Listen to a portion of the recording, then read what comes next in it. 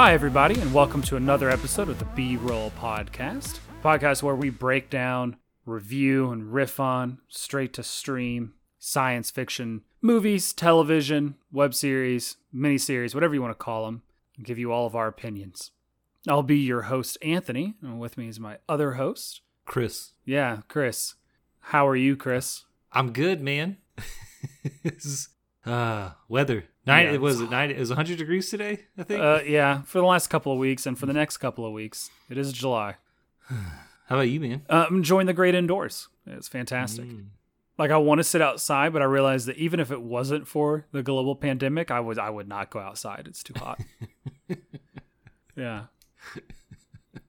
Format for this podcast is we give our initial thoughts on whatever we watched. We'll do a plot synopsis and breakdown, and then give our final thoughts, opinions, decide whether or not this show, or in this case, show, was worth the price of subscription.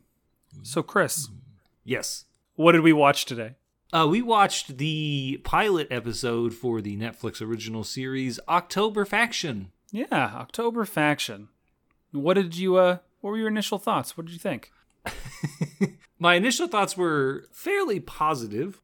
Our blurb is: a semi-retired couple who work for a clandestine monster hunting agency discover dark family secrets and the truth about their employer after magically inclined nigh adult kids awaken a witch bent on revenge. Where did you get that description? IMDb. Oh, all right.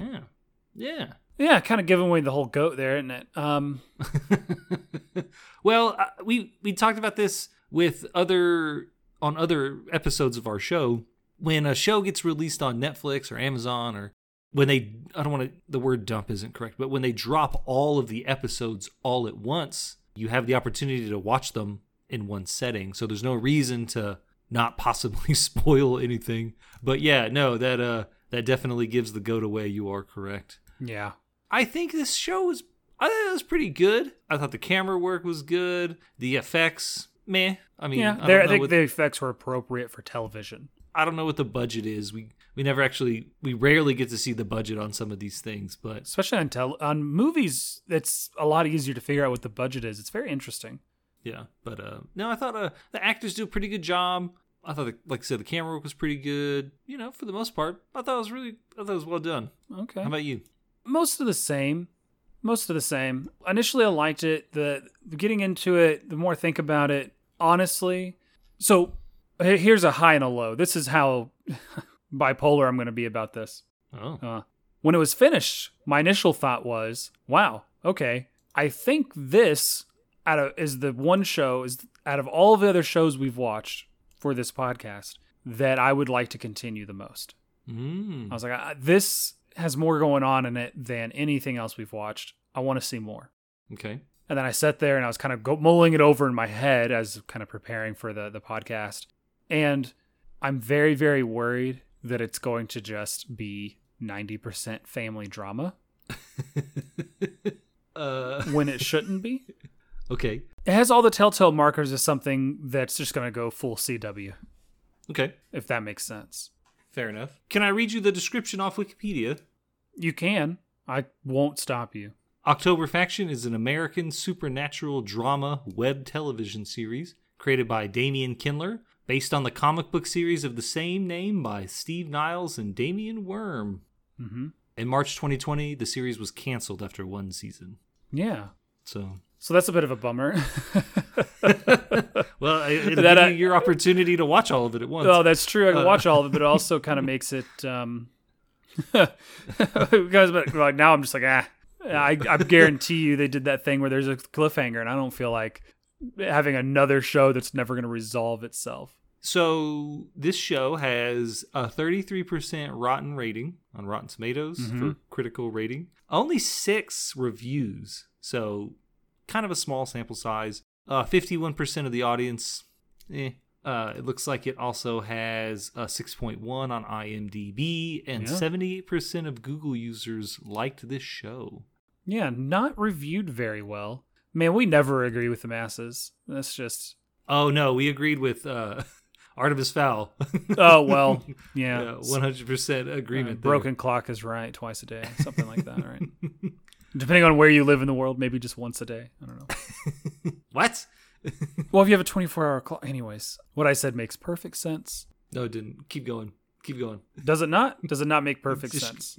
Keep going. Let's go. Continue. Well, I don't know. I was done. Okay, fair enough. Well, that just leads, that just lends credence. Is that the term? It lends credence to my theory that it just goes off the rails. Fair enough. Some of the character interactions were very, like, they're very quick-witted. They talk to each other a lot. The parents treat the children like, or their kids. They're 17, so they're not necessarily children.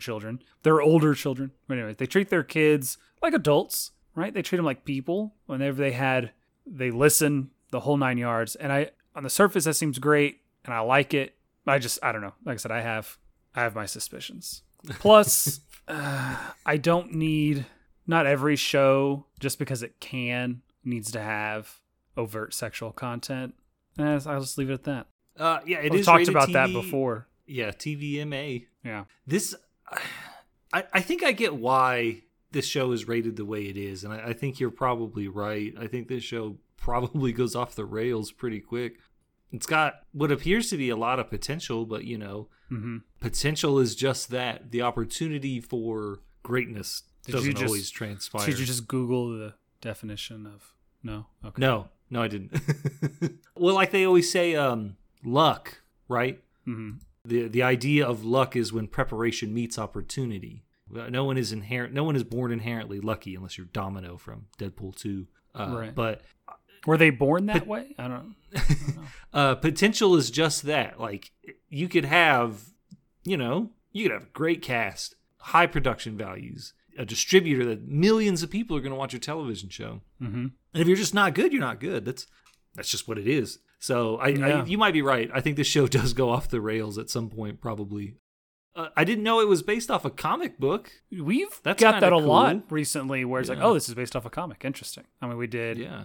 I mean, Cursed is based off an upcoming graphic novel, which isn't quite a comic, but similar, in the same vein, right? The Old Guard is based off a comic. What was the other thing that was based off a comic? Warrior Nun was based off a comic. Mm-hmm. This is based off a comic. No, I was agreeing with you, yeah. Yeah. So they're just going through...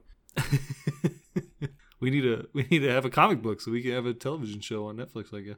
Is that the way in? I got to learn to draw? Sure. No, I'll become a good actor before I can learn to draw. I don't know if you know. That's fair. Do you want to break this plot down? Yeah. Or do you want me to break this plot down, I guess? Yeah, go right ahead. All right. I'll take a nap in the back. So our opening sequence is actually subtitles for me of snarling, screeching, and gunfire. Mm-hmm. We are in Osaka, Japan. There's a man with glasses sitting down, and then a woman comes up behind him, and she puts her arms around him, and she's like, the home office wants an update pretty quick, huh? Our male lead he says, my dad is dead. He died from a heart attack yesterday. And she hugs him and gives him and then she has a funky looking gun. I don't know exactly what it was. I wasn't sure what it was. Yeah. But then there's a loud, low growl behind them. And he says, going home is scary. And then she tells him, it's going to be okay. And then they both stand up, and she turns around and shoots some weird looking creature. Yeah. And then that's the opening of our show. And I was like, oh. Yeah, it really sets them up, doesn't it? Yeah. I was like, let's go. Supportive for this. Supportive couple. He thinks going home is scarier than fighting monsters. So it really says a lot about them. Like right away, you get a good feel for it. I liked it. Our next scene is in a car. They are in the front seat. Their children are in the back. Their son is, I guess he's hypothesizing that the town probably thinks it, or that he thinks it was foul play. And he says something to the effect of, the town shut in, dies mysteriously at home all alone. And then he says in Japan that he hopes Angela Lansbury is at the funeral. He says, I'm sorry. He says in Japanese that Angela Lansbury, he hopes that she's at the funeral. There's a funny conversation with his dad, and he's like, wait, did you learn how to speak Japanese by watching Murder, She Wrote? Oh, man, it's great. Oh, yeah. His sister, their daughter, is sitting next to him, and she's drawing what appears to be the human body, and she's listening to something in Japanese, and their son calls the parents corporate terrorists. And then he's like, no, we're an insurance. And then he goes, yes. And then he's looking at their like IDs. It just says risk assessment, big letters on the top. I was like, okay, cool. It's a decent cover, and it explains why you got to travel, and yeah. It's also so boring that no one would ask more questions about it. It's really good. In True Lies, do you remember the movie True Lies with Arnold Schwarzenegger? Yeah. Jamie Lee Curtis. I remember that movie existing. His cover is that he's a software salesman for, I think he's a software salesman for companies that sell paper. And there's a scene where he's in the bathroom with his wife and he's just making up some story about this new product line that they have. And she's just standing there like,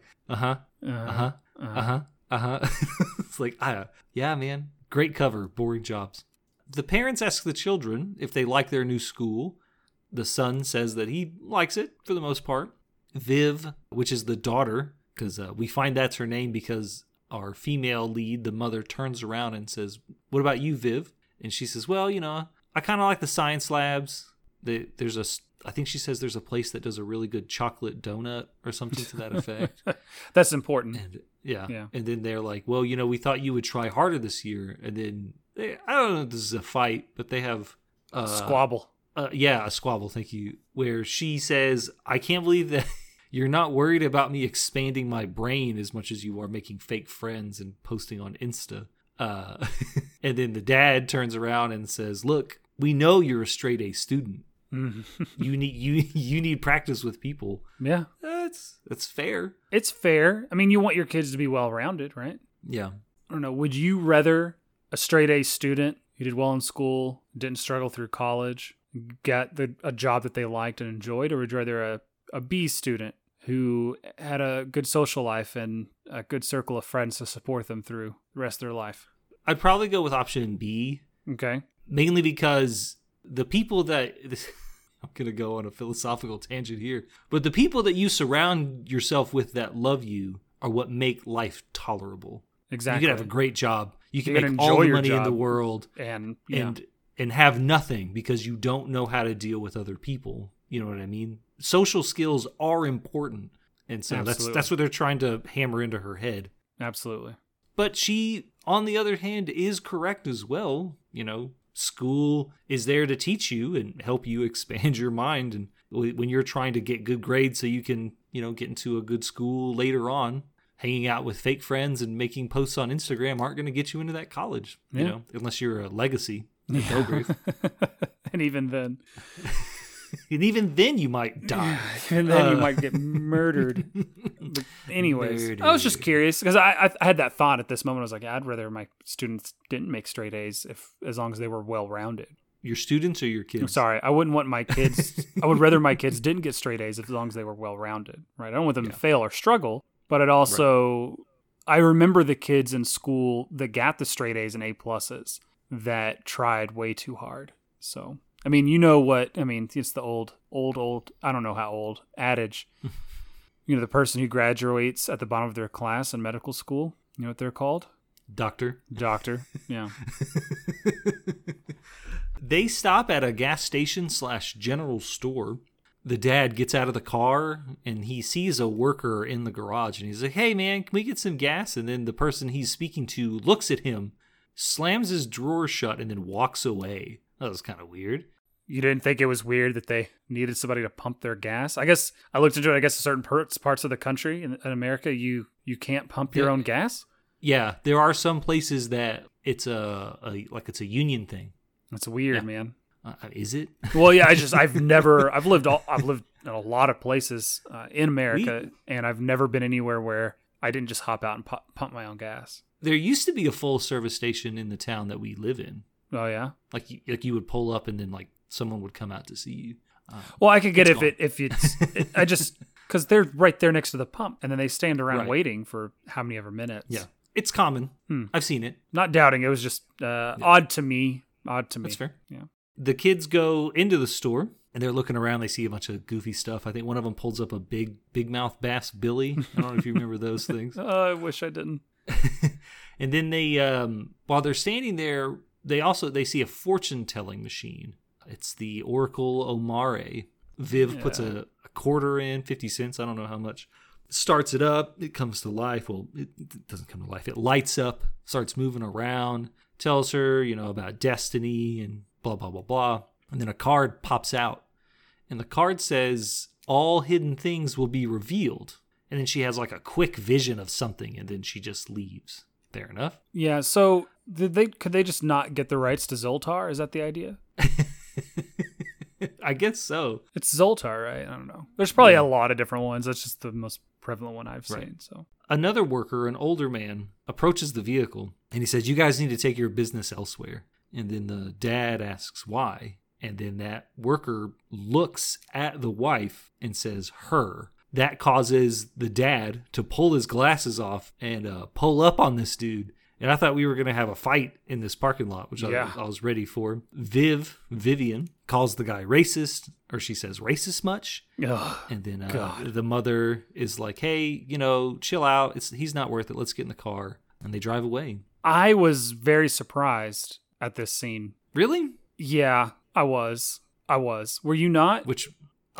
No, because I understand that this is going to be controversial, but I understand that racism occurs all over the United States. We live in the South, and a lot of people think that just because you live in the South, this is the only place where racism happens. We live in Texas. Let's just differentiate ourselves from the South. That's the southern part of the United States. Sure, but tell that to Los Angeles. There are lots of places up north where there were the Boston bus riots. No. I'm not saying that people aren't racist. I was not surprised that somebody was racist. I was surprised that they were so racist they didn't want the money. Oh, no, I wasn't surprised at that. I've never met a racist who didn't like the color green more than the color white. Does that make sense? Well, we also don't know exactly if that's the reason why this guy. Oh, it's heavily implied, right? Well, and because he does later on. It's revealed that that's not the reason. Because he doesn't look at the kids and say anything. He only looks at the mother. Yeah. Well, and the kids weren't there at first either. Yeah. Right, but he could have turned to them and said, "You guys got to get out of here too." Oh, yeah, that probably would have started a fight. Yeah, no, I get what you're saying, but I wasn't surprised. I thought it. Him making some snide remark, or I don't know, something, but it just not. I guess not just them going, "Hey, we'd like to give you money." You know what I mean? Like that to me is absolutely nuts. Fair enough. They arrive at an estate, which looks really, really nice. It's big. Would you call this a manor? Lot. Yes. Yeah. Well, I think the son actually says, what was it like growing up at Wayne Manor? Oh, he does. Or something to that effect, yeah. And it looks nice. It's just a little worn down. Probably doesn't have a regular groundskeeper or something like that. As they get out of the car, it is revealed that the father's name is Fred, because he has a flashback of having some discussion with his parents. And they're like, where have you been? You know what time it is? And he's like, well, I went to the city. And then he's holding a gun. And they take it from him. And they're like, where's Seth? Where's your brother? And then the flashback ends. They walk inside. The son comments on the tapestries being borderline abusive. There's a knock on the door. It's the executor of the estate. We get some more names. Sorry. What's up? I hate her. Okay, let's carry on. Sandra St. Clair. Oh, my God. Insufferable. She gets introduced to the rest of the family. Dolores is the mother, or Fred's wife. And the kids are twins named Jeff and Vivian. Sandra apparently also knew Dolores in high school. Not well enough for her to remember who she was. I thought it was funny. And then she says, I have a daughter that's your guys' age. Maybe we can arrange some kind of play date or hangout sesh, whatever it's called. Pretty cool. I actually thought she would, was she drunk to you in this scene? No. Oh. Have you ever, not at all. I thought she had been drinking. No. She just was kind of ditzy. Fair enough. No, I thought she had been drinking before, but fair enough. I don't think she hands them a copy of the will and an enclosed letter to Fred. And she's like, we got to talk about, getting this place restored and fixed up. And he goes, we plan on selling the house, get it fixed, find a price that it'll sell and sell it. I don't even think he says to fix it. I think he just says, get a realtor, price it to sell. Yeah. They kind of go their separate ways. Vivian is upstairs. It's very spooky in this big old house. Most big empty houses are spooky. She peels back some wallpaper, and there appears to be what looks like claw marks on the wall. Yeah. Jeff is downstairs. And she didn't tell anybody about that? It's not her house. Yeah, but that seems like something, hey guys, look at this. This is weird. Look at this. Hey mom, look at this. This is odd. Did you know what I saw in the other room? Nah, she just keeps it to herself. If I saw giant claw marks in a house I was looking at, I'd be like, hey, look at this. I'd be like, hey, look, what in the world is Did you guys this? notice these claw marks? I once helped a friend move into his new house, and I was putting stuff in his master bedroom closet, and I said, hey man, why does this closet lock from the outside? Like, not like the knob was in there wrong. Like, there was a latch that went over it, but from the outside. Oh, gosh. Those are the things you share, and you're like, you should do something about this. Jeff is downstairs, and he's looking at some pictures, and he finds one of his granddad shaking hands with, I think, W. And then there's, like, some family portraits. Dolores walks into the kitchen, and she has a flashback of Fred's parents telling him that, quote, that girl is not Presidio material. I don't think they have anything necessarily against Dolores the person, but they don't think she can handle what's called Presidio. And he doesn't really care. And it's like, your brother Seth, he was strong, and look what Presidio did to him, which causes Fred to leave the room, grab Dolores, and then they leave. Yeah. The flashback ends. This kitchen's really nice, though. I thought it was pretty cool. I noticed kitchens because my wife wants to redo our kitchen, so she shows me all sorts of stuff about kitchens. She really wants a farm sink, so cool. Yeah, your relationship is healthy. Yeah. Yeah. We have our own interests. Yeah. No, it's great. We're in a study of some kind. Both Fred and Dolores, I wouldn't say simultaneously, but within seconds of each other, have their wrists scanned by various things. Dolores is in a pantry. Fred gets his hand scanned by like a clock or something. Mm-hmm. Red laser comes out, your typical scans it. Mission Impossible scanner. The pantry opens up, or one of the shelves releases, and it's got a bunch of guns. Fred, he's like, go ahead and upload any information you can to the New York HQ, and then begin shutdown procedures for this location. And he gets a phone call. It's the director or something. I think her name is Edith. And she's like, hey, I'm sorry to hear about your dad. He's like, yeah, it's fine. I don't really care. Blah, blah, blah, blah. They have a little conversation about it. And then she's like, okay, well, I'm going to relocate you or reassign you to Oslo. This is going to be a very busy October. Apparently there's a lot of activity on the Russian-Finnish border, and they got to take care of some business. He doesn't look too happy about it. We cut to Jeff and Vivian upstairs, and they're talking about their grandfather, whose name is Samuel, about how he drove their grandmother Margaret away. And they're like, I wonder if spending 7 years in Boca has mellowed her out or whatever. And they don't even think that she's going to be coming to the funeral. Would you?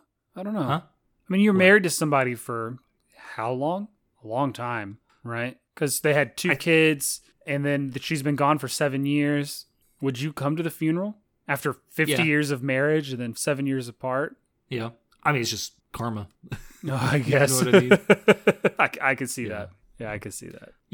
I was thinking of some joke about how if you don't go to anyone's funeral, no one will come to yours, but I don't think that's that's fine. Thing. I don't. Yeah. Fred is downstairs. He gathers everyone together, and he's like, hey, get your stuff packed. We're going to go to a hotel. Vivian, Jeff, and Dolores all agree that they want to stay. This is his home, or where he grew up. They want to get to know about, the place itself. Fred acquiesces after having a side conversation with Dolores that I could probably hear from where Jeff and Vivian are sitting. But he's like, we got to do a more thorough inspection for weapons and tech, and then have I think he says an S&D team come in here and get it cleaned up. That scene ends. It's nighttime. We get various shots of all of them laying in bed. Fred wakes up.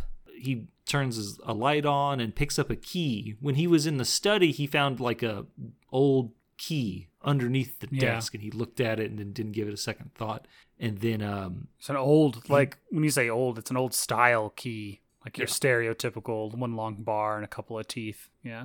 He walks over to a door that Jeff was trying to open earlier and couldn't. He unlocks the door, walks in and turns the lights on, and I assume this is Seth's room. Yeah, I wasn't sure if it was I didn't know whose room it was, but it quickly becomes there's lots of stuff from the 80s in this room, like records. I think there's an Atari and some games, a boombox. Yeah. He has a flashback of his brother getting stabbed like in a subway and then dying in front of him. And it is so painful because apparently it makes him crawl up into the fetal position on the ground and cry. Was it a subway? It looked like a subway to me. I mean, I've been in the subway half a dozen times. And that looked like a subway, but no, it was a bathroom. There were sinks. There were posters on the wall. Just for thoroughness sake, I will be happy to look up this episode again. No, I'm watching it right now. No need. Are you really? Yeah. And later he says that they were at a club and he got stabbed.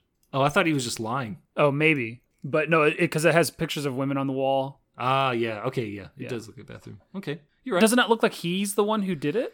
Well, if you watch the entire, because there's a couple different places where the vision happens. Because I thought like the person that stabbed him had like, if you go to, where are we at? I'm sending you a screenshot. It looks like someone's hand it has like crazy long fingernails. Oh, it does, doesn't it? Yeah. I don't, it might have been him. I don't think it was. But no, okay, it doesn't. Okay. I thought like he had accidentally or on purpose. Obviously accidentally, right. Sorry. Right. I guess not. Yeah. I'm going to cut all this. All right, good. Shut up. The next day, Vivian asks Dolores, why hasn't Dad cried yet? And she says, well, your father and your grandfather didn't have the best relationship, And they have a pretty interesting conversation, which I'm sure in this show, like the character Vivian probably hasn't had to deal with a whole lot of deaths or funerals in the family, or at least ones that are directly related to her close family. And so Dolores explains that, people react differently to grief. And the best thing that we can do is just be available for when your father is ready to talk about it, which is correct. You can't force emotions out of people. As much as some people will try, you really can't. We cut to Fred and Jeff getting ready. Fred wants to give Jeff a black tie, and he's like, no, let's wear this red one. And then Fred's like, oh yeah, that was my brother's. Jeff asks how he died, and then he says that we went to a club in Manhattan and he was stabbed. Wow. Yeah. It's intense. The tie does look good on him too. It was a good choice. He's like, you looks good. Let's go. It's cool to wear family. Like he found it in Grandpa's closet, and I kind of get that, right? Like you go to the funeral, you want to bring something that you want to be respectful. I don't know. I thought it was a good choice for him to find something of his grandfather's, like a tie, so not a full outfit or a shirt or something like that. Right. I thought it was classy. Yeah, no, it's good. Yeah. We cut to the funeral scene. Vivian is walking around inside of, I guess, their mausoleum, which has just row after row of people with the last name Allen. I guess this is where their family members are buried. Do you have a family mausoleum? No, my family's so scattered we don't have one. Yeah, same. After the funeral, I guess they're in the house getting ready for the wake, which wakes are weird. Wakes are weird. I get why they exist. Grandma shows up, Grandma Margaret. She also does not have a very good relationship with Fred because they snap back at each other a little bit. No matter how much I might want to, I know that I have a different relationship with my parents than you have with your parents. Okay. I just know we do because we've talked a little bit. No, yeah. I wouldn't. A little bit. It doesn't matter how much I dislike, like no matter how much I want to argue with my parents, I just don't. It's never worth the trouble. Like it just becomes hatred because you're not going to change their minds. That dynamic just doesn't work that way. You know what I mean? At least in my experience. Yeah. He looks at his mom and goes, "Oh, look, is there anything left of the trust fund, or is it all right here?" And just like points at her face and circles. Yeah. Which I was just that's a slap right there. This guy's also 20 years older than us, so not quite 20, like 15. Yeah. I mean, I assume he's in his 50s. The actor was born in 1970, so that would put him close to 50. Yeah, in his 50s. Put him at 49. All right. No, I'm just saying that like he's been an adult for a long time. Oh, sure, and that dynamic might change. And so when you witness, there's something to be like. So his brother Seth, right, dies when he's young. When someone dies young, you can't. Well, you always remember them the way that they were because they can't go any further, right? Right. Well, so, like when you have maybe not an idolized, but you have an idea of who that person is, and you can't have a relationship with that person anymore because they're gone. So, however you felt about that person is the way that you feel. But as you grow older, your relationships change, and I think that he didn't have a healthy relationship then, and it probably over the last 30 25 years hasn't gotten any better. He says, you look younger every time that I see you. And then he says something about the trust fund, like you said. So I think that over time, his parents probably weren't good people, quote unquote. No. So I think that's the issue, which I totally get what you're saying, but I totally get where Fred's coming from. Yeah. No, I guess I get it. I just making snide remarks and being mean for no reason isn't going to get you anywhere. And so it just kind of, She doesn't even give him, she doesn't hug him. She doesn't give him a kiss. He kisses her in the cheek. She doesn't ask how he's doing. She doesn't ask about the family. She just rolls in and then declares that she wants the key, she wants the house. Right. And then says, and I might want to spend time with my grandchildren. So, yeah. No, I get it. It's an interesting dynamic. Yeah. It's foreign to me, I guess, is where I was going with that. So. It's fair. I'm happy for you. Yeah. I'm happy that you don't have any resentment. Oh, I didn't say I didn't have any resentment. I just said acting on the resentment is foreign to me. We're at the wake. Everyone's kind of walking around talking to each other. Vivian gets roped into meeting Sandra St. Clair's daughter and their friend group. And when she walks over to them, there's a young man who just gives her a dismissive look and then walks away. He says, I gotta go find some booze. That was kind of weird. Yeah. You mean rude? Is that what you meant? Yeah. Did I say that? No, you said weird. Oh, I meant to say rude. Yeah. Which is also weird when people are rude. It doesn't make any sense. We cut to Jeff meeting that young man. His name is Philip, who is the son of the man that Fred is talking to, who is apparently going to be the new mayor. We cut to Dolores walking around, and she sees someone that she used to know. This woman's name is Gina Fernandez. She is now the sheriff, which was Dolores's father's old job. Oh, that's the reason why that guy doesn't like her, because we find out Dolores is like, hey, I stopped at Hudson Auto, and Basil's dad pretty much told me to piss off. And then Gina's like, well, you shouldn't take that personally. He hasn't been the same since Baz left. Apparently there was a fire at a pharmacy, and Basil, the son of the guy who runs Hudson Auto, went to prison. And I guess that Dolores' dad popped him for that crime, which is probably the reason why he doesn't like Dolores and doesn't want her business, is because her father's the reason why his kid went to jail. Well, it's the entire reason. Yeah. And that is a reason that I understand. Yeah. So there's some noise. Sorry. Go ahead. Just having a whole shop full of people go, ugh, no, based on race seemed way too. No, I guess it's not unrealistic, just too on the nose, I guess. So having it be this other reason it made more sense. I don't know. No, I gotcha. I don't understand racism. I'm sorry for not understanding racism. It's my bad.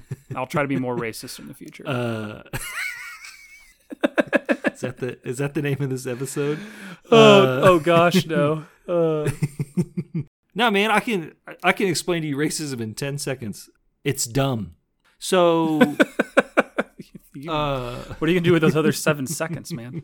I don't need them. We hear Fred talking, and you hear the sound of something falling on the ground, and he apparently has had too many to drink because he's having trouble standing up. And then Dolores gets him. They go outside. As they're leaving the room, he says, I'm in trouble, aren't I? Which is, it's good. He's like, was that Gina I saw? And then Dolores is like, Sheriff Gina Fernandez. And then he's like, man, she looks good. And then Dolores is like, hey, chill out. Chill out, calm bro. down, man. Yeah. What are you doing? Fred kind of lets it go a little bit. He's mad that all these people are here kissing up because they want Sam's money. I guess that he was a particularly wealthy individual, and I guess in the past had spread it around. Now, I guess that's why everyone's being so friendly to them. And I think Vivian and Jeff both comment on it earlier in the episode about how their grandfather was rich and all these people are just here to suck up. Vivian walks out and she's like, wow, Dad's loaded. Yeah. Cool. The real reason why she came outside is because the caterers are worried. They're out of some alcohol and snacks. Fred and Dolores, they're going to go get some supplies. They need to get some fresh air anyways. And as they're about to leave, Dolores is like, why are we going to take the rental? And they go over to a garage, rip the tarp off an old muscle car, and then get in it and just take off. Fred opens the glove compartment, and there is a gun and a joint in the glove compartment, which I'm pretty sure that joint would have gone bad. I mean, you don't know the last time his dad. I also don't know anything about. I mean, the paper looked fairly fresh and clean. Okay. Yeah. I'm just saying. Yeah, all right. Unrealistic. This is where my immersion just stopped. No. And apparently this car was Dolores's, because when they park after driving like crazy into the parking lot, I think it says like DD's on the license plate. Yeah, D-Lang. Yeah. They're smoking in the car, having a little hotboxing session, and they have a little conversation about their jobs. The windows are down, but yeah. Yeah. They're having a little conversation about how their kids don't even know who they are really or what they do. And Fred's like, it's dangerous. Presidio is dangerous. And she's like, is it dangerous to not tell them? Which is a good point. They finally decide to get out and go get the snacks. They're walking around and have a case of the munchies. They're like grabbing stuff off the walls. Yeah. And he's like, oh man, these are my favorite. And then while they're shopping, both of them, within moments of each other, like sense something. Something's wrong. They reconvene after separating for a moment. Dolores is like, I smell sulfur and copper. And then Fred's like, great, we don't have a scanner or any decent weapons. So he pulls his phone out, puts it into some kind of crazy app that allows them to scan the surroundings, and they stop and hover over a couple. And when they do that, it just says xenoforms, like above them. Yeah. And it's, I guess, a middle-aged man and a middle-aged woman looking at a pumpkin. Or at least they're in their early 40s. They say, okay, well, they've acquired a target, or they found a target or something, and they follow a worker into the back of this grocery store that they're in. Fred and Dolores go after them. Dolores pulls out the revolver from the car, which I was surprised had bullets in it. And then Fred grabs a meat cutting knife off the wall. And then he says, why do I get this and you get that? And her response is, you're drunk, babe. Yeah. Fair enough. They split up. Fred's walking around. He ends up in the butcher area. Because you see like sides of meat hanging on the wall. And this guy was like, yeah, man, I was an ad man. And he starts singing some jingles that he wrote. And then Fred recognizes them. And he's like, yeah, I remember those jingles. And then this guy starts describing how ads have no souls these days. Everything's lit. What does lit even mean? What does lit mean? I mean, it's like hot. Duh. This guy argues that Fred doesn't have to kill him. And then Fred replies, catch and release isn't in the job description. Actually, I think this is probably my favorite part of the show. It's the best at least scene. This particular scene, yeah. They circle each other for a moment and then stop, which I was like, what is Fred doing? Does he not know that there's a second one? Come on, man. And then this guy he's talking to says, man, we're helpless vegetarians. Fred replies, you're not helpless. That's why I have a job. And then this same guy says, well, we just want to go. We'll go our separate ways. No harm, no foul. And then Fred points to the man that they have killed hanging on a hook, and he says, he looks harmed and pretty foul. A great reveal, right? Yeah. And then this guy's like, hey, man, he had heart problems and untreated diabetes. We did him a favor. The camera cuts to Dolores being jumped by this guy's wife, and we get a good shot of her face, and she's got 4 spiky protrusions sticking out of the middle of her face. It cuts to Fred talking to this guy, and he's about to make a move. And then he gets shot in the head and gets blood all over Fred's face and suit. And then he says, hey, that guy was the J Money orange soda guy. And Dolores goes, huh? And then shoots him again. Can a towel work like that as a noise suppressor? That can't be real, right? No, I doubt it. Yeah. I doubt it. Can enough. You put a suppressor on a revolver like that? I was under the impression that, I don't know, where does... suppressors don't they screw in like with typically like with a double screw? Yeah, I don't know. I've never used a suppressor. Yeah, I want everyone to know what I'm doing. Silencers don't work like that. Can you put a suppressor on a 50 caliber machine gun? You can do anything you want. This is America. You said this was your favorite scene. Why was it your favorite? Just scene? No, their dialogue between the two of them. He tries to appeal to his humanity. Because you don't have to do this, and then he just looks at him like, I'm sorry. Yeah, I kind of do, man. I kind of do, bro. No, I'm in the same boat. I thought this was the best scene in this episode for the dialogue. Yeah, I mean, because if like at the beginning we don't exactly know, there's a monster and they shoot him, like, oh, okay. But then as the episode builds, we find out that this is some sort of secret society that hunts monsters, and you're like, okay, whatever. Like, how do they know how to hunt monsters? Right. And so the fact that these are intelligible, like probably not all of them, but this particular set of creatures is intelligible. They're able to communicate. I mean, I don't know what xenoform means, but it's interesting. Yeah, he looks harmed and pretty foul. No, that was pretty funny. That was pretty great. We cut back to the house. Vivian and Jeff are walking next to each other. Jeff pulls out the will and he says, oh man, this free ride's over. He puts it back in his jacket, and then he walks into the room with Madison and the other young adults, and he says, this place is white privilege HQ. And then Madison is talking about, he's like, yeah, my mom said that the old man hid millions in this house, and we just got to find it. Another young man walks in between Madison and Jeff and makes eye contact with Jeff, and then Vivian calls him thirsty. In Japanese, yeah? Yeah, and I was like, wait, okay. Because she says, like, that's the guy from the funeral. Yeah, I didn't recognize him from the funeral. No, I didn't see him before this. Not that I saw, yeah. And then he is like, well, check this out. And then he walks over and tells the young adults, like, yeah, man, I heard that same rumor too. We can contact the old man. My sister is really good at seances. And then convinces them to go upstairs and have a seance with Vivian. And he's like, I'm going to go get some booze, and then just walks away. Fair enough. We cut back to the grocery store, and Fred and Dolores are packing stuff up in the trunk. And then we get a good shot of bloody clothes and body parts. Yeah. Dolores says, do you think the local law enforcement will buy it? And then Fred says, well, you slit the dead guy's throat to cover up the bite marks, ripped an ear off, and then carved a pentagram into his butt cheek. Yeah, I think they'll buy it.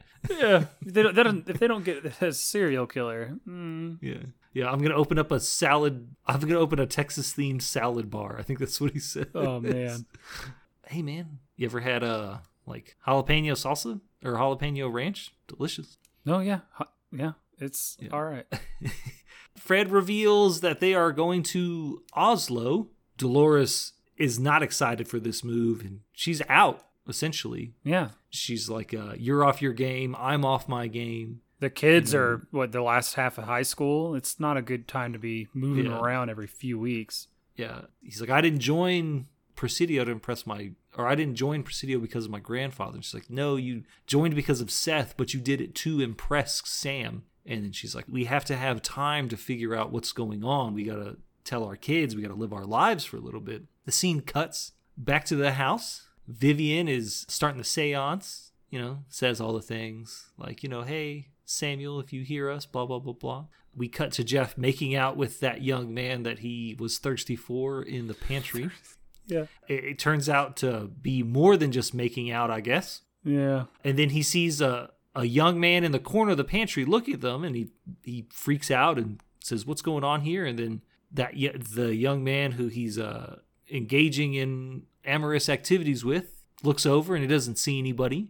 And then back at the seance, everyone's nose starts bleeding except for Vivian's. And then she starts like having a spasm or something and freaks them all out, and they leave. And then she has a vision of what appears to be a young woman chained to some concrete slabs at the bottom of some kind of bottle of some body of water. Yeah, like a big lake or something. Then she starts floating horizontally in the room. Her eyes turn red. This person breaks free from the bottom of this body of water, swims up to the surface, looks at the camera, and has red eyes. Did you notice that the chains broke off after the people that Vivian was holding hands with were able to rip their hands off? It was this kind of weird correlation between. It seemed to me that there was a correlation between the two. I did not notice that. Yeah. So that's the end of the pilot episode for October Faction. Oh, you missed the best part. What was the ending? Yeah, the red eyes, and then I said that, and then it fades to black, and then it says directed by Director X. And I laughed out loud, and then had to look up who the heck that was. Who is director? He does music videos or something. Yeah, but you can look at this guy. I think he does the next episode too. But I was just like, okay, way to like me take you seriously, buddy. Yeah. I mean, I understand Fair stage enough. names, but Does he have a real name? yeah, he does have a real Julian name. What is his real Christian name? Lutz. Director X. Cool. His picture on Wikipedia makes me want to slap him.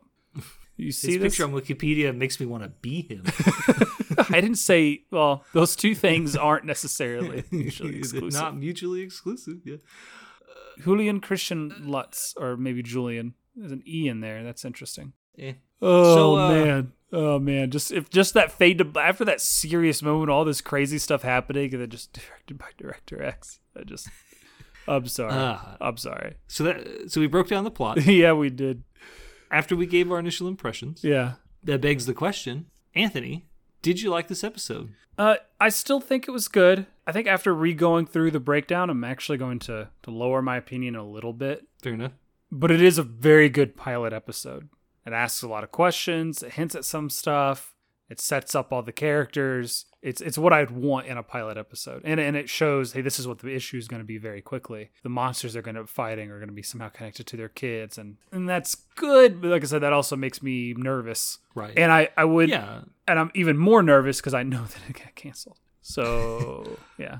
Yeah, what about you? In our podcast, we started reviewing television or web series or mini series, whatever we want to call them, episodic visual media. We decided that we would only watch the pilot. Right. And that whatever ideas, thoughts, judgments we had would be based only on the pilot. Right.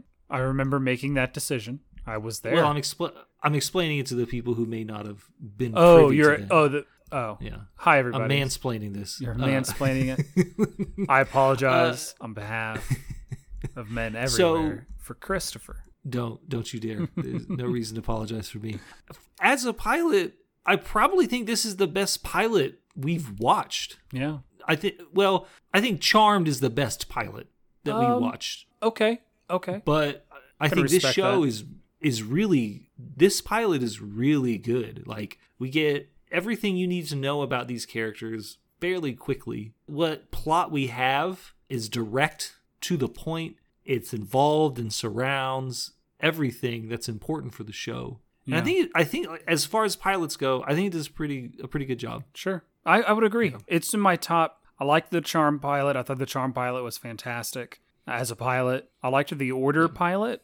Well, I liked the double part. If you combine the two parts of the Order pilot, Yeah. then I would say that that's also really good. I think just the first half, I would not say it was an excellent pilot compared to everything else. But yeah, I think this does a great job as a pilot. It definitely makes me want to watch more. We don't judge the show based on the rest of the episodes or the rest of the series, which, when we did the episode on Warrior Nun, we had a completely different take than everyone else. But I think not everyone else, but a lot of the internet, but they were probably thinking of the show in its entirety. But Sure. we don't do that. We only do the pilot episode. So I liked it.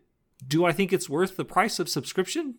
Well, it got canceled. Yeah, I was going to say yes, but no. So unfortunately, I think the answer is no. It is not worth the price of subscription. I mean, maybe it gets picked up somewhere else. I don't know, but that's not for us to decide. Any final thoughts? Closing ideas? No, Anything? not at all. I'll probably finish it just out of curiosity. Well, I think it has 11 episodes, and they're all 10 episodes, and they're all fairly short. Yeah, they're all less than an hour. I think they run 35 to 45 minutes, something like that. Yeah. It's interesting that we talked about it when we reviewed Warrior Nun. Is it weird that Netflix has so many shows in the same genre, essentially, at the same time? Kind of. They're all in the same setting. How's that? I don't want to put them in the same genre. I wouldn't put... I mean, in a broad... Obviously, we're a genre podcast, so obviously everything falls under that genre umbrella. And yes, October Faction and The Order and Warrior Nun are in the same overall genre, but very different subgenres. I don't know what those subgenres are, but they're all very different movies. This one involves a family. One involves revenge. The other one is maybe a bit of a Warrior Nun, I think, is supposed to be a bit of a coming of age. So they're all telling very different stories within this genre. And I think the reason that this type of fantasy is more prevalent is anything, well, even we did it when we reviewed A Letter from the King, or A Letter for the King. A Letter for the King, we mentioned Lord of the Rings. We mentioned Game of Thrones. Everything gets compared to those things, right? So with fantasy, you get compared to that stuff. With science fiction, there's just a lot of it. Though we were overloaded with science fiction before. It's also much more difficult to make, and when I say science fiction, I mean stereotypical science fiction, right? Star Trek and anything that you would be like, oh, that's like Star Trek. They're traveling through space, blah, blah, blah. I think it's just difficult to make like traditional science fiction, stereotypical traditional science fiction that is believable from a effects standpoint on the budget of a television show.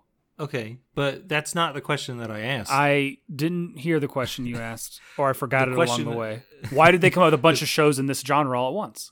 I'm answering that question. No, but I'm answering. I'm getting there. You're not letting me finish. That wasn't my question. What was your? I said, is it strange that they would do all these shows all at once? So, knowing that these other like typical fantasy and science fiction are much more difficult to do or get compared to things that are kind of unfair, to be honest, to compare them to, I think that the supernatural genre is an obvious place for new stories to be told that aren't just normal dramas. And that's what I was getting at with all of that. I was like, well, look at all these other settings. You either do something like this, or you do that. If it's going to have a fantastical element to it, the supernatural is not as, no, it just makes more sense than the other typical fantastical settings. It's also probably cheaper from a special effects standpoint and a costuming standpoint. Where do we film it standpoint? It's much easier. Like they were filmed in some old house, right? They were in a grocery store for a lot of the episode. They're in a car, these types of things. Yeah, there's effects involved, but it's, I imagine, a lot cheaper. Okay. Or practical, if not cheaper. Fair enough. That's where I was going with that. Plus, I think we've talked about before, but I don't know if it's made it to a pod episode, that Supernatural is about to end. And that lasted 14, 15. We've talked about that. Yeah, I don't know if it made the cut. I know we've talked about it. Oh, you know what? In fact, I know it didn't make the cut. Because of audio issues. No, Supernatural's about to end, and that lasted a long time. Those fans got to go somewhere, and people are trying to take a piece of that pie. Fair enough. I don't know. How off topic did I get there? I don't think you were off topic. It just took you a while to answer my question. That's fair. I could have. I apologize. Next time I'll answer and then back it up. That's kind of that's my bad. No, you're right. It would have been a better way of answering. It's my mistake. No, that's not what I meant. I just. I asked if you thought it was weird, and then you were. Well, I had to think it through. That's fair. No, it's fine. I just wanted you to answer the question, but you did, and I appreciate that. Better. No, what do you? I mean, like, why do you think? I mean, do you have anything to add to the rant I just went on? I think it's pretty much the same in terms of, I think in 2020. And I think in 2018, 2019, when these shows were in production and being filmed, and the plans to make them were agreed upon, I think supernatural fantasy is probably it probably just has a bigger market share. There was that moment. Hold on a second. When did Oblivion come out? What, 2006? No, not the game. The movie with Tom Cruise. That was not a good movie. I didn't like it. That's not what I was talking about. I know, but I'm just. If I remember right, when I saw the trailer for that, I think I want to say I saw the trailer for that with you. We were watching some movie in theaters, and we just had I think in 2013 there was just a bunch of science fiction movies that came out, and we talked about it a little bit earlier. I think it was on Warrior Nun, where we thought for a moment that science fiction was going to have another renaissance, and it didn't happen. I mean, yeah, there were the Star Wars sequels came out, the new Star Wars movies, but that was all I mean, you could say a lot of the. While I think that comic book superhero movies are a subgenre of science fiction, some of them, especially some of the Marvel ones, have definitely gone into science fiction. Yeah, well, they ended up dominating the market. They did, and kicked hard science fiction out of that market. But I think the only thing that's really been able to rival it in terms of mass marketing, appeal, and probably most importantly, dollar signs, has been the fantasy genre and the supernatural genre. I mean, because you can consider a lot of horror movies supernatural easily. Yeah, I would say horror falls under the science fiction fantasy umbrella. Some horror falls under that. But like ghost stories, possession, that's all supernatural. I just think that it's probably more prevalent now. And it's just easier to make money when you can tell a story about people that interact with supernatural beings or with magic. I think it's at this moment in time, that's just where we are in the market. Oh, we've talked before about there was a lot of science fiction shows in the 80s, 90s, early 2000s. Mm-hmm. Yeah. And people get tired of it. We had 14 years of Star Trek seasons, and movies and whatnot. Back to back. And we're just now getting new Star Trek in the last couple of years. So it's interesting. Yeah. All right. I don't know why. I don't mind it. I'm not in any way saying that it's bad. It's curiosity. When we sat down and decided to start watching pilots for television shows, the very first pass that I made through Netflix and Amazon and the Hulu, second pass and the third pass, and I was like, oh my God, there are so many. There are so many shows that have to do with tweens, teens, and in-betweens, like dealing with magic and the supernatural. Magic like how is this possible? And witches. Yeah. I'm like, oh, all right. I also think it's a budgeting thing. I really do. I think that might be a big part of it. Artemis Fowl's $125 million budget disagrees. Well, we're talking about television. Sure. Yeah, you're right. Yeah. I'm not complaining. I am waiting for the return of some traditional science fiction. Is Lost in Space any good on Netflix? I've only seen like the first episode. I watched the first episode and a half and turned it off. But I probably, knowing me, it's hard to know whether I didn't like it or if it was just late and I was falling asleep. So it's hard to say. It's probably okay. I also wouldn't call it traditional science fiction. So it is, but the family, I guess it's a family, and that's the part where I'm like, well, it's different. And I hate kids. No, I love children in real life, and I hate them in television and movies. I think that's I feel comfortable saying that and sharing that with the masses. I think the wife and I, she was my fiance at the time. We watched it when we were in Vegas. We got engaged and went to Vegas like that weekend. Well, it was late, a day of going out and hanging out at all the different casinos. And I think we watched Cirque du Soleil and came back to the hotel room and were tired. And I was like, man, let's watch Lost in Space. When I say return to traditional science fiction, Orville was really good. And is it Star Trek Discovery, the second season especially, is really, really good. Traditional science fiction. Have you watched Star Trek Discovery yet? I have watched, I think, most of the first season. Yeah, you need to get on that, man. Yeah. I would love to talk to you about it. Okay. The second season is muy bueno. Did you see Picard? I saw the first 2 episodes of Picard. Yeah. I would not call that traditional science fiction or stereotypical or whatever. I don't know. It's different. Well, I mean, when I say traditional, I'm using the wrong words. When I was a kid, the stories that captured my imagination were spaceships and flying around, and whether it's investigating things or a big space war or whatever, Star Wars, Star Trek, books one of my favorite authors is Timothy Zahn. I love Timothy Zahn novels. I love his early, more action sci-fi stuff. I like his later stuff. It's great. Yeah. I think maybe just the market will correct itself eventually. The pendulum will swing back. Yeah, probably. Maybe we just haven't seen it yet. Maybe it's up to us. We are the sci-fi wise guys. Maybe it's up to us. Well, and I think we've talked about this off pod, OOP, out of pod. I think it's just easier to tell a science fiction story in a game. No, science fiction is very prevalent in games, yes. Yeah, I think, I don't want to say that it's probably the biggest genre, but I think in terms of the places or the atmosphere in which you could tell a story, I think science fiction is probably the biggest. Sure. I wouldn't call it. Yeah, it's weird because you wouldn't call science fiction a genre of video game, but because it's a setting. Right? StarCraft is so different in terms of gameplay than Mass Effect, right? And that's so different than Masters of Orion, which is different than Portal, which is different than everything. I mean, yeah, it's just easier. Yeah, no, I get you. It's easier to tell those stories in video games as opposed to movies. Well, that or goes to that television cost shows. thing. Do you think that science fiction movies? I don't know why I just thought of this, and I'm gonna have a hell of a time cutting all this up. Do you think that science fiction movies are needing to or like they're competing with games?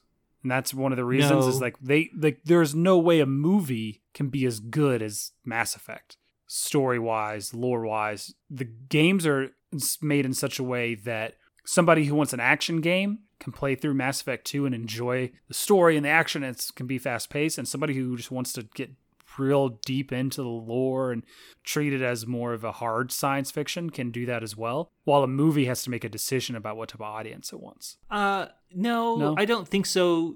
Only because like I think there will always be a place for the visual media. Only because there are people who are like my wife who love Star Trek and love Star Wars and love science fiction and she loves action movies, but she hates video games. So I think there will she doesn't hate them. She doesn't like to play them. And so there will always be an audience for people who only want to watch the movies. And then people who like movies and video games will be dragged to see those movies anyways. Right. Okay, I get you. Well, now that we have officially We've gone way off topic. Off the rails and in the weeds, will that about do it for you? Yeah, that'll do it for me.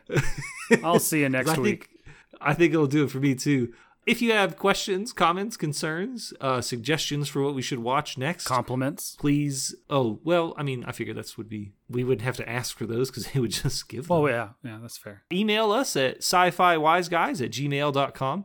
You can also hit us up on Twitter at B_roll podcast. In our official Facebook group, if you're for some reason still on Facebook, the B-roll podcast group, I guess we'll be there too. If you liked what you heard, make sure to leave us a thumbs up or a review. Give us a follow. 5-star reviews really, really help. If you leave a 5-star review, we will on iTunes. We will read it in the next episode. So if you want to hear your words spoken by Chris's voice, that's the way to do it. And he will read whatever you put in there. Anything. That's true. If you really like the podcast and you want to help support us monetarily as we pay for things like hosting and software and better hardware and that type of thing, you can support us through Patreon at patreon.com/B_roll. We appreciate all of that. And lastly, make sure you share us with people that you hate. Well, they're the ones who need us the most. So, yeah. And just remember that it's 2020. If you're listening to this in the future, in like 2021, 2022, I don't know how much better things got, but just know that this was a rough year. It's still a rough year, and it's stressful out there. Keep yourself safe, stay hydrated, and just remember that you'll always have community and love if you listen to this podcast. Thanks for listening, guys. Thanks, guys. And ladies. Bye.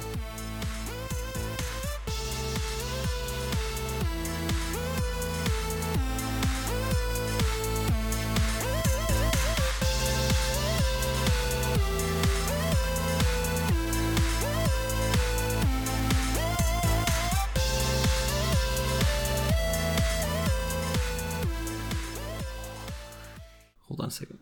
Hello. Did it hail on you? No. Did it rain on you? Yes. Okay. It is raining. Oh, it's raining right now? Mm-hmm. Cool. Not heavy or anything, obviously. Just kind of raining. But okay. I'll let you guys do your thing. Bye. Waffle said bye. Bye.